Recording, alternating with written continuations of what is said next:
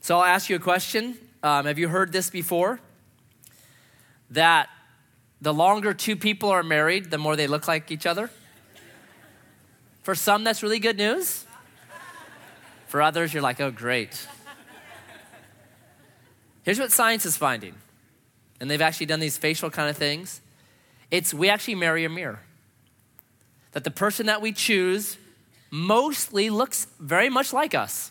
So it's not that, hey, we look more and more like each other. It's actually, we began by marrying someone that had very similar things to us. And it's not just with marriage.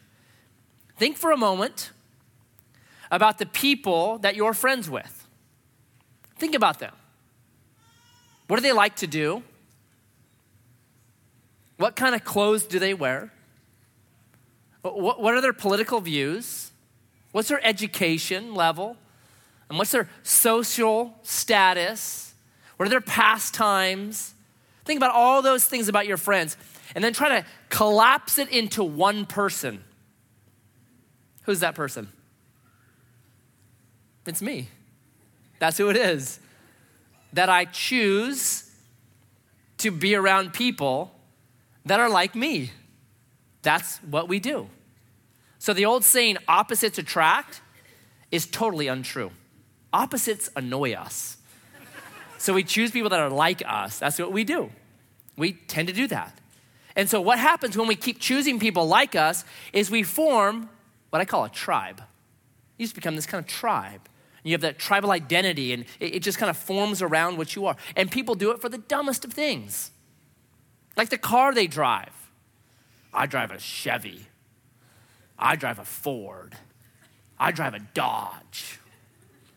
And then some people, no one here, get a little sticker on the back of their car that has a small person using the bathroom on the other brands, right? Saying everything else is that we're the right people because we drive Fords or Chevys or Dodges.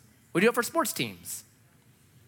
Beavers versus, it's not really when it's 175-2, it's like me playing my 4-year-old Myron. So it's not really a rivalry anymore, but still, we get in our camps.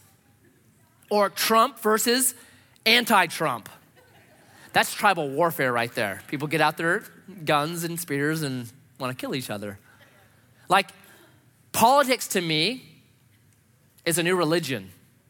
That we determine people, like where they stand on the spectrum of religion based on their stance on politics now, more than really their stance on Jesus. It's amazing to me.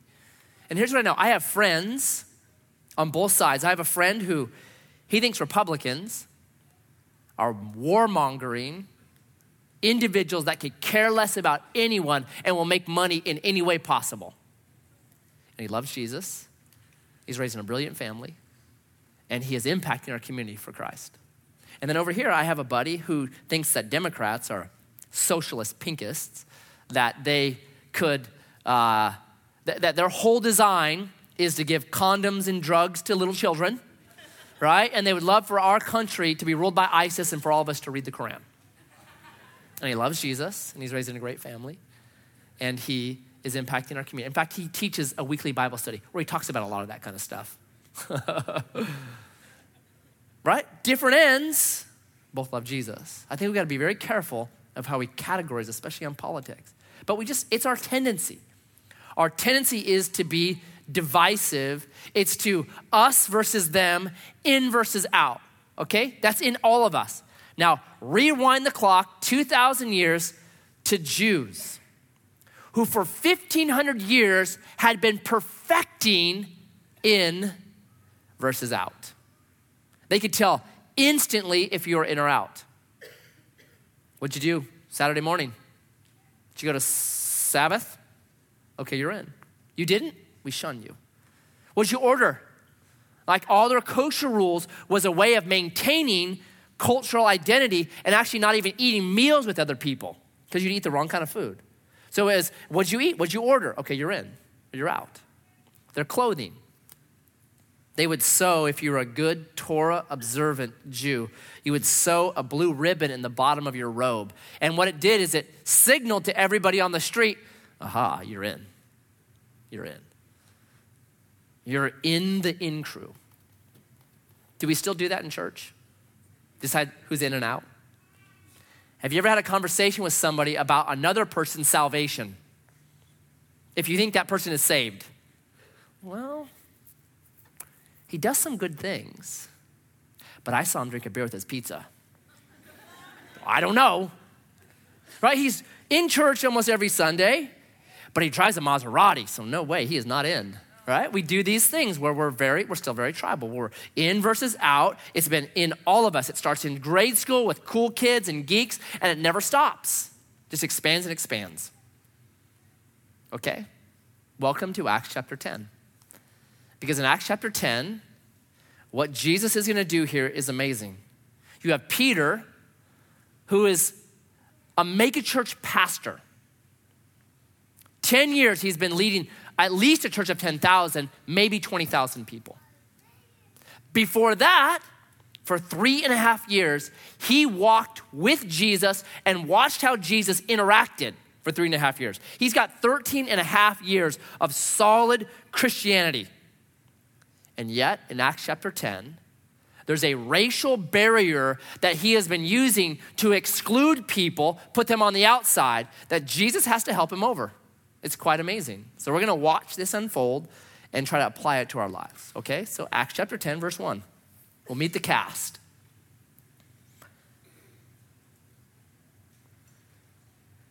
At Caesarea, there was a man named Cornelius, a centurion of what was known as the Italian cohort. Now, we read that and it means nothing to us. But please, for a moment, think about how a Jewish person would relate to a Roman soldier. Rome was the occupying force inside of Israel. They were taxing the people to death. They had, at this point, rule had been almost 100 years of Roman rule. They had crucified tens of thousands of Jewish people because of multiple revolts, because of problems, because of wars. That's this guy. So a better way to think of it is almost like, think about World War II, occupied France, and a Nazi captain. Might be a nice guy, doesn't matter. He's a Nazi captain, and you have killed and destroyed my people, right? So that's who this dude is. So he's introduced, very importantly, he's introduced. He's a big dude in the Roman army, right? So he's now ministered to by an angel. The angel says, go send for Peter. He's down a 1.5 day journey away in Joppa and bring him back up. Okay, so then the camera pans over down to where Peter's at, verse 9.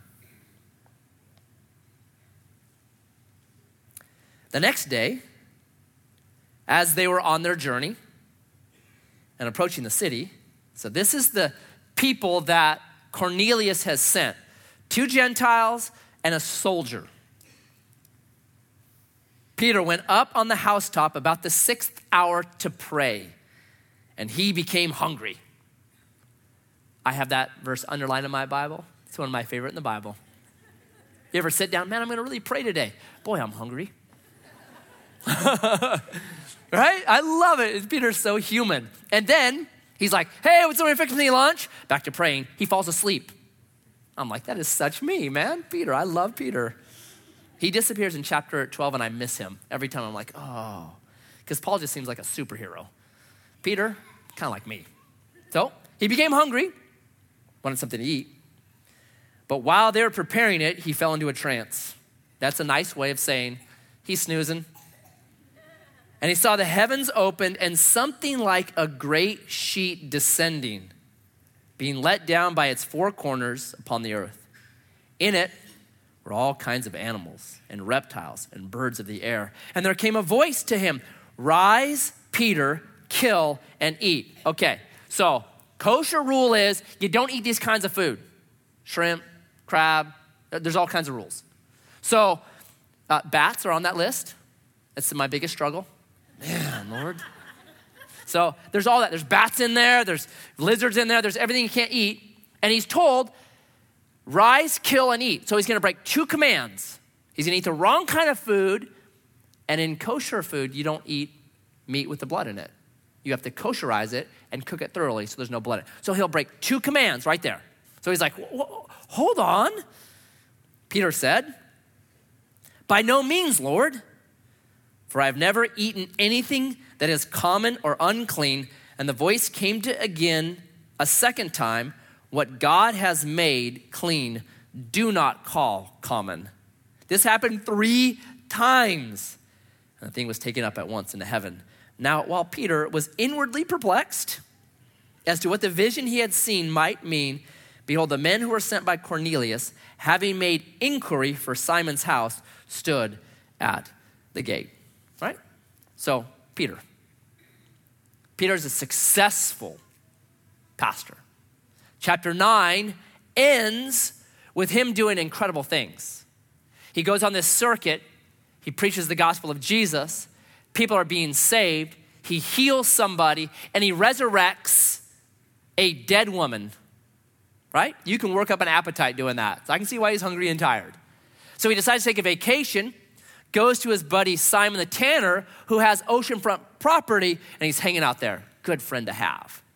While he's there, he's up on the roof, falls asleep in the sun, and he sees this sheet come down with all the wrong kinds of food, like a bacon avocado sandwich. He's like, boy, I'd like to eat that, but I can't. No, 3 times he does it. And now he's wondering, did I pass or fail? God told me to do this. I didn't do it 3 times. I remember the number 3. This just rings in my head like I denied Jesus 3 times, and that was bad. So this number 3, I don't know. So he's sitting there perplexed. He hears a knock on the gate. They're asking for him, these 2 Gentiles and the soldier sent from Cornelius. So we pick up the story again. Verse 19. And while Peter was pondering the vision, the Spirit said to him, behold, 3 men are looking for you. Rise and go down and accompany them without hesitation, for I have sent them. And Peter went down to the men and said, I am the one you're looking for. What is the reason for your coming? So imagine this now. He comes downstairs, he opens the door, and there standing are 2 Gentiles. They're the wrong kind of people. And then there's a Nazi with a gun. And he's like, what are you guys doing? Why do you want me, right? So they tell him about the story about Cornelius, about the vision, about the angel. And then verse 23 says, so he invited them to be his guests. Whose house is he in? Simon the tanner's house. Yeah, you guys, come on, stay here. I can imagine Simon the tanner getting home from work, comes in, and he's like, what in the world? Why is there a Nazi in my kitchen, right? And Peter's like, it's fine. I invited him to stay the night. You did what? It's okay, I had a vision. I don't care.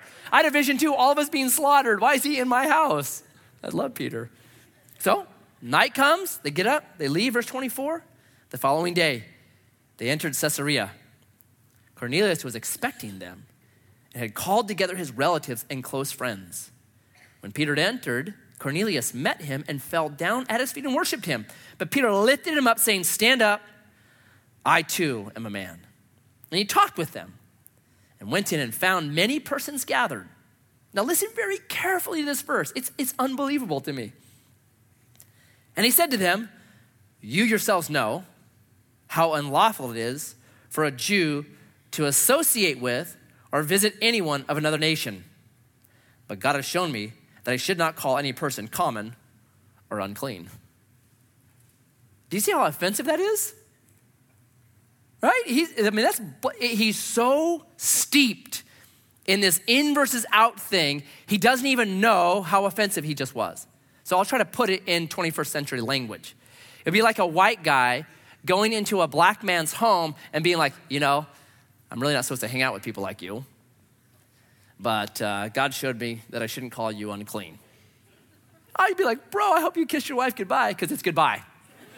That's what's happening right now, right? That's what he just did. But it's so ingrained in him, this us versus them mentality. But here's the money verse. He gets it. So verse 34. Peter opened his mouth and said, truly, I understand that God shows no partiality. I got it. But in every nation, the word nation there is ethnos, from where we get ethnicities or ethnic groups. In every nation, anyone who fears him and does what is right is acceptable. Okay, I'm putting this all together. the vision, these three people, I'm putting it together. My in versus out mentality is wrong. Okay, so he begins to preach the gospel. Wednesday, we'll get to this, we'll talk about it. He doesn't even make it to the money part of the gospel. When in the middle of his preaching, God's Spirit fills all these people and they start speaking in tongues. And Peter's like, well, okay, obviously they can be saved. So then they get baptized. They get baptized. He goes back home. And when he goes home, there's all these people that are like, you did what? Who got saved? They can't be saved. He has to defend himself. And then eventually what Peter just says is this: God did it, I didn't. I mean, God did it. I was just sitting there talking, and then all of a sudden, God's Spirit fell on them. I didn't do it. God did it, right? So brilliant. And then the sequence is super important. At the end of chapter 11, we're introduced to this church. It's a church at Antioch. And the church at Antioch is brilliant. Well, Antioch was the third largest city in Rome. It was a massive city. And it had been built, it actually had quadrants, and there were walls dividing out the different groups because they didn't get along. So there'd be the Greek group and the barbarian group and the Roman group and the African group and the Jewish group, and they separated themselves. But all of a sudden, the gospel comes into Antioch, and people are literally climbing over walls to get to the church. Like, hey, man, something's happening there. And it grows and it thrives, and it's brilliant. It's inclusive. And so all the people in the city are like, what is the deal with that thing?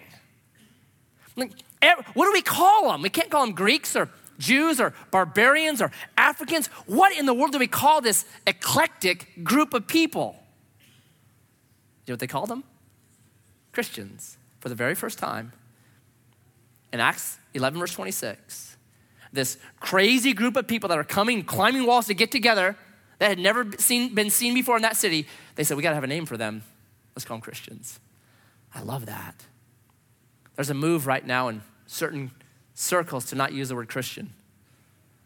Like it's not good. So I'm a believer, or I'm a Christ follower, or I'm just a Jesus follower. Man, when I know the history of the word Christian, I say, I'm a Christian. I love that word. Oh, no partiality. Climb walls to get in. It's brilliant. It's beautiful. So now you would think, Peter gets it, right? 13 and a half years with Jesus. Okay, this whole event happens. He's good. His prejudices, his us versus them mentality, those people, it's all gone. He's fixed, right? Sorry.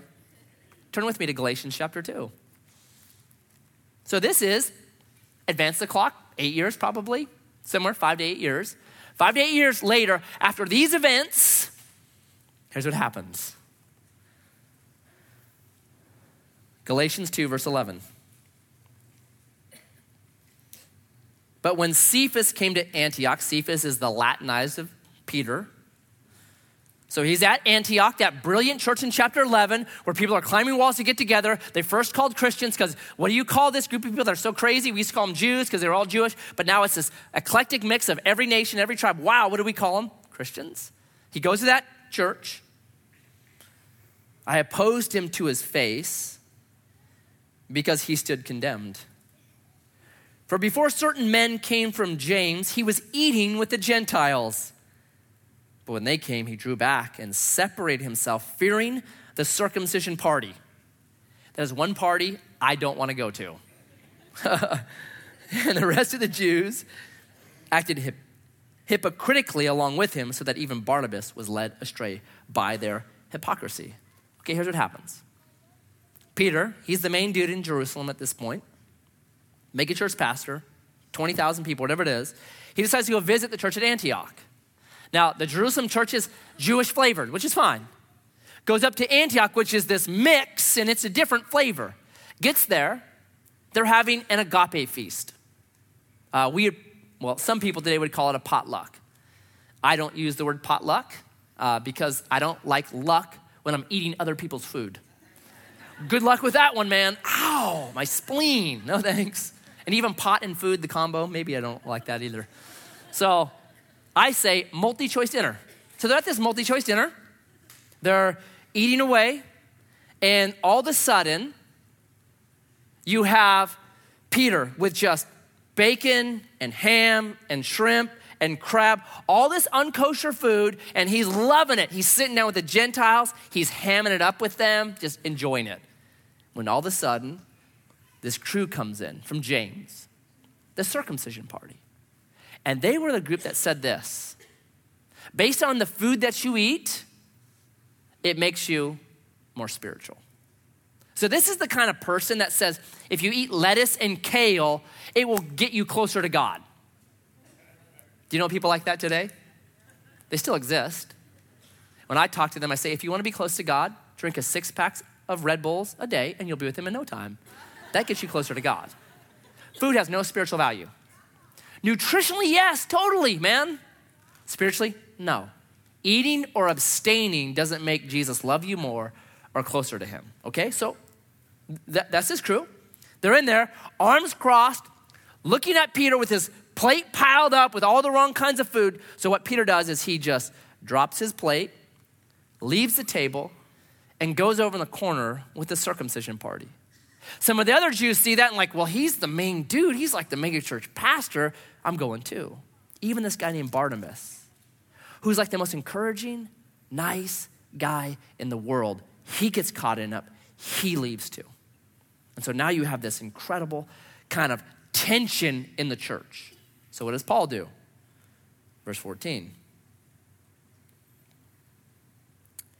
But when I saw that their conduct was not in step with the truth of the gospel, I said to Cephas before them all, if you, though a Jew, live like a Gentile and not like a Jew, how can you force the Gentiles to live like Jews?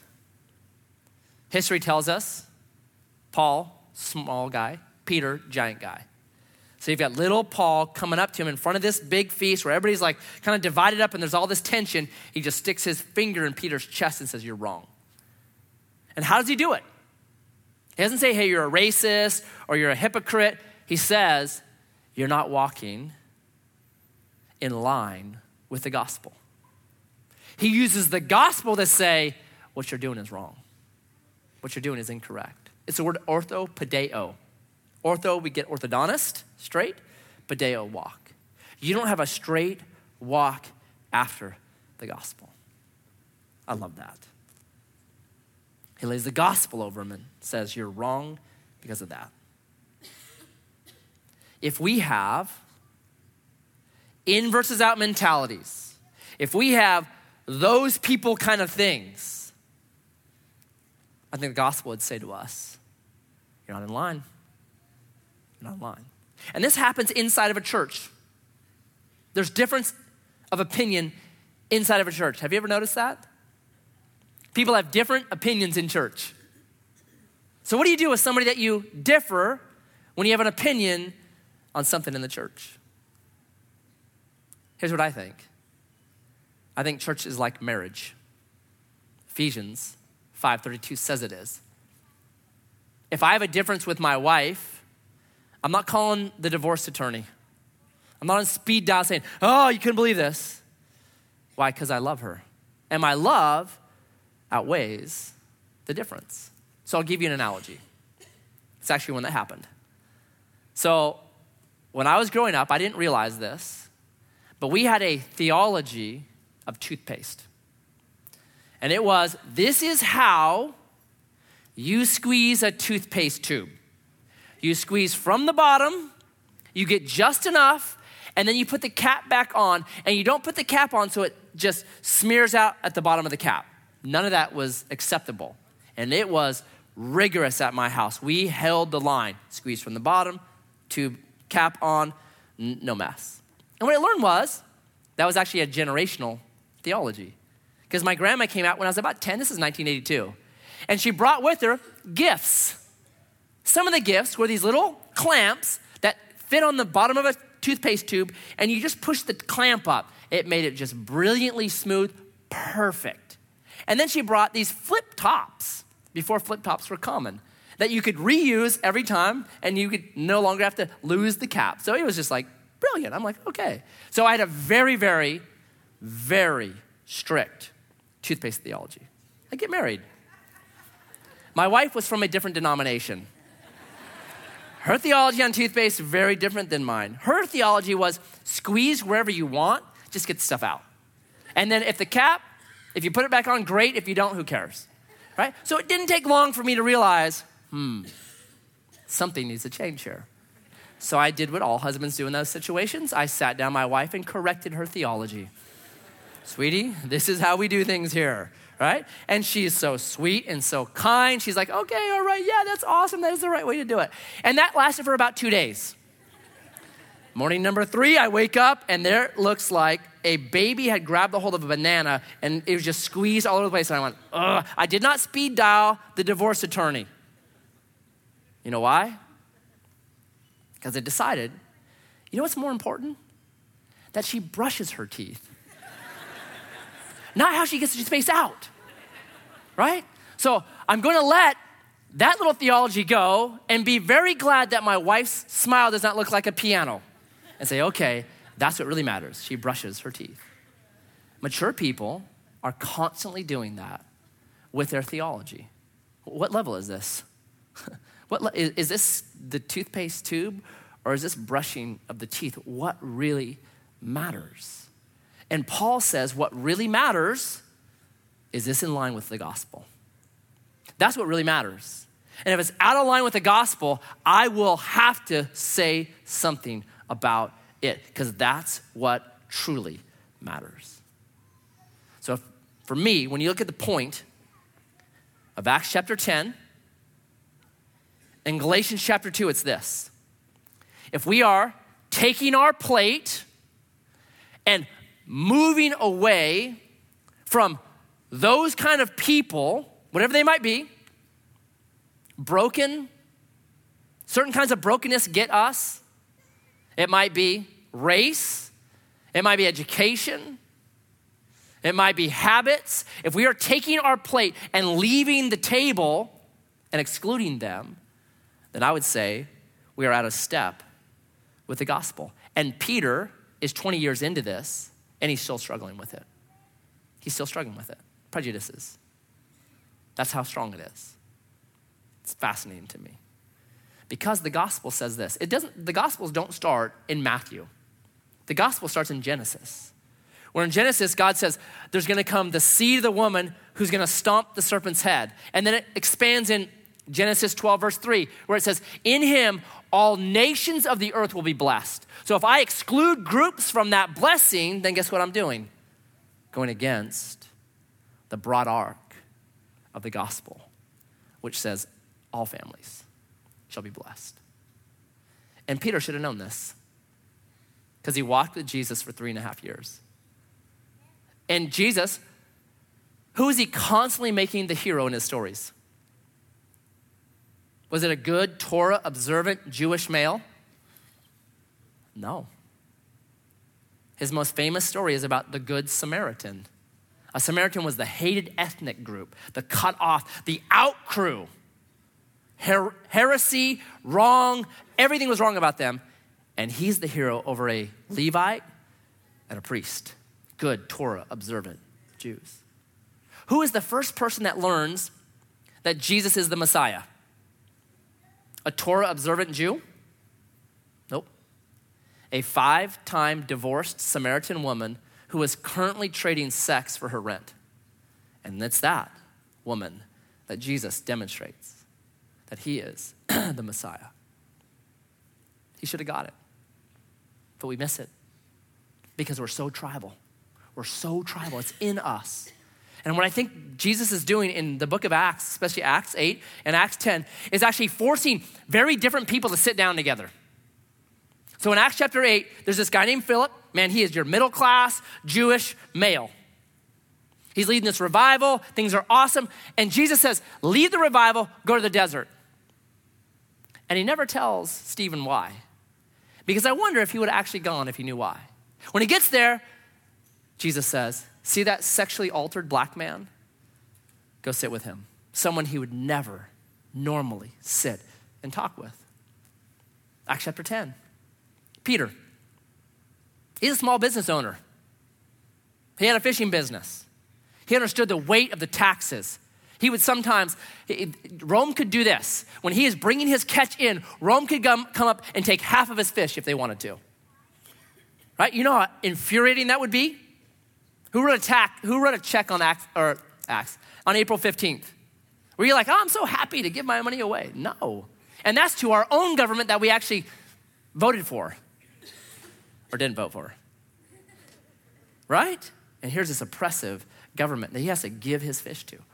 And so what does Jesus say? Well, you're going to go and you're going to go talk with him. You're going to go hang out with him. How you doing, buddy? It's good to see you again. I just saw you. I want you to go sit with this guy that's been responsible for the oppression of your people. It's amazing to me. Why does he do that? I read this article this week by George Saunders, and he followed the Trump campaign when he was running for president. And he would sit down with both sides of the spectrum, lovers and haters, because they were at every stop. And what he found was this: if he was broad brushed, like on something like immigration, then what would happen is, he said, both sides would go into party slogans. Build that wall over here, forget Trump. Not so kindly though, they'd say something else, right? They would immediately go into party slogans. But he said this: when I had a real person, both sides became thoughtful and compassionate. Because it's really easy to be like, those people, But when you really have a little girl or a little boy or someone whose life is dependent upon it, things change. And I think that's what Jesus is doing. Sit down with this person. Have a meal with them. Talk with them. That's what we're supposed to do. So Matt, what do you want? Here's what I want. I want an Acts 11 verse 26 church. A church that looks like the church in Antioch, where the believers were called Christian. Because there's people from every socioeconomic, every race, every tribe. They were all coming together because something had attracted them so much, and it's the gospel of Jesus Christ. And they said, we want that. And that's bigger than anything else. The gospel is bigger than anything else. But there's something more I want. I want something for you. Because the human heart, I compare it to a tree. A tree is either growing or it's dying. We've all done the tree ring thing, right? Every year a tree grows until it dies, and then it stops growing. It decays and goes away. That's the human heart. It's either growing or it's dying and decaying. Or here's another way to look at it. I shared this on Wednesday a while back. I went fishing, went out the Chetco River, went in a little Tahiti, went out, caught some fish. When I was coming back in the Chetco, there were these big rollers, so I couldn't go up on the beach. I had to go up the Chetco River. The tide had changed, so now the tide's coming out, plus the river is flowing, and there was a current like never before. So I got in the Chetco, and I am paddling as hard as I can, and I'd kind of marked a rock, and I paddled for about 5 minutes, just sweating to see how far I would go. I moved 10 feet in 5 minutes, and I have hundreds of feet to go. And I'm thinking to myself, what do I do? Like, what do I do? If I stop paddling, Japan. You gotta keep paddling. To me, that's the human heart. Either you're going upstream or you will go downstream. There's no I'm just gonna stay still right here. There's no anchor. There's no stopping. There's no stalling. Everybody in here knows some old guy that hates everybody, right? If you don't know someone like that, it's probably you. Just saying. They did not start out hating everybody. What did they start out doing? Hating one person. And then those people. And they kept adding people to that group because they weren't like themselves. And pretty soon at the end of their life, they don't like anyone but themselves, but there's only one of them. Right? That's what happens to the human heart. It's either expanding and growing and becoming larger, or it's shrinking and it's hateful and it's So let me read for you. I'm just about done. It's C.S. Lewis, Mere Christianity, his chapter on charity. And you can get this book. It's free on the internet. It's brilliant. There's a PDF you can download. It's a brilliant book. One of the few authors I'll read twice outside of the Bible is C.S. Lewis. So listen to this.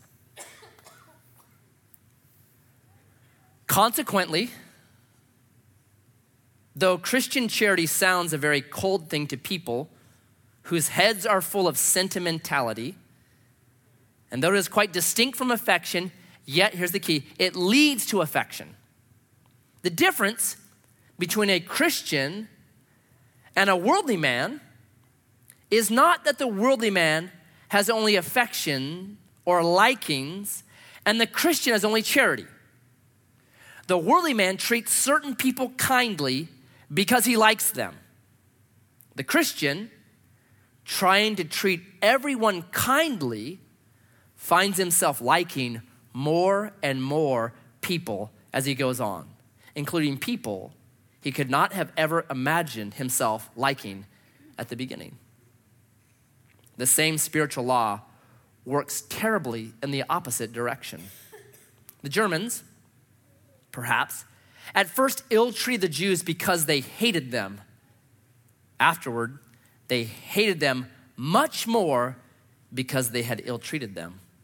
The more cruel you are, the more you will hate. And the more you hate, the more cruel you will become, and so on in a vicious circle forever. Good and evil both increase at compound interest. That's the human heart. When we become tribal, in versus out, your tribe will shrink and shrink and shrink and shrink. And that crew will grow bigger and bigger and bigger and bigger. It'll be those people, those people, those people. And the church struggles and withers and dies when there's that attitude. It's this Acts 8, Acts 10 that is the catalyst that moves the church out and makes it the incredible transforming force that it becomes. And each of us has to check our own heart. Peter's been in it for 20 years in Galatians. And there's still prejudices in there. 20 years at it. And he has to actually be publicly rebuked by another man. If I drive down the road and I have in my heart animosity towards someone that I see, maybe it's their race, maybe it's their brokenness, maybe it's their activity, maybe it's something. If I have that in my heart, look out. It will not stay still. It will grow. I'll find another group that I don't like too. It'll grow and grow and grow. And I'm out of line with the gospel.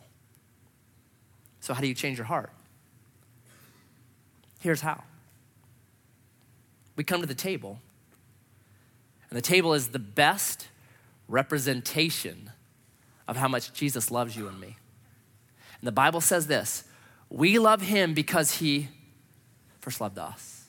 The way that you and I are filled with love, the love that actually let Peter do Acts chapter 10, Philip do Acts chapter 8, the way that we're filled with love is by remembering how much Jesus loved you and me. And that how much Jesus loved us, he left the in crowd in heaven and came down to the out crowd, you and me. That's what he did. And we eat and we drink of that love. What it does is it transforms my heart. And when my heart is transformed, it enables me to go out and transform my world. Because I'm a different person, because my heart has grown larger, I'm thereby enabled to love people better, right? So I would ask, as you take communion today, maybe you just need to be reminded of Jesus' love for you. Wow, how inclusive, how big.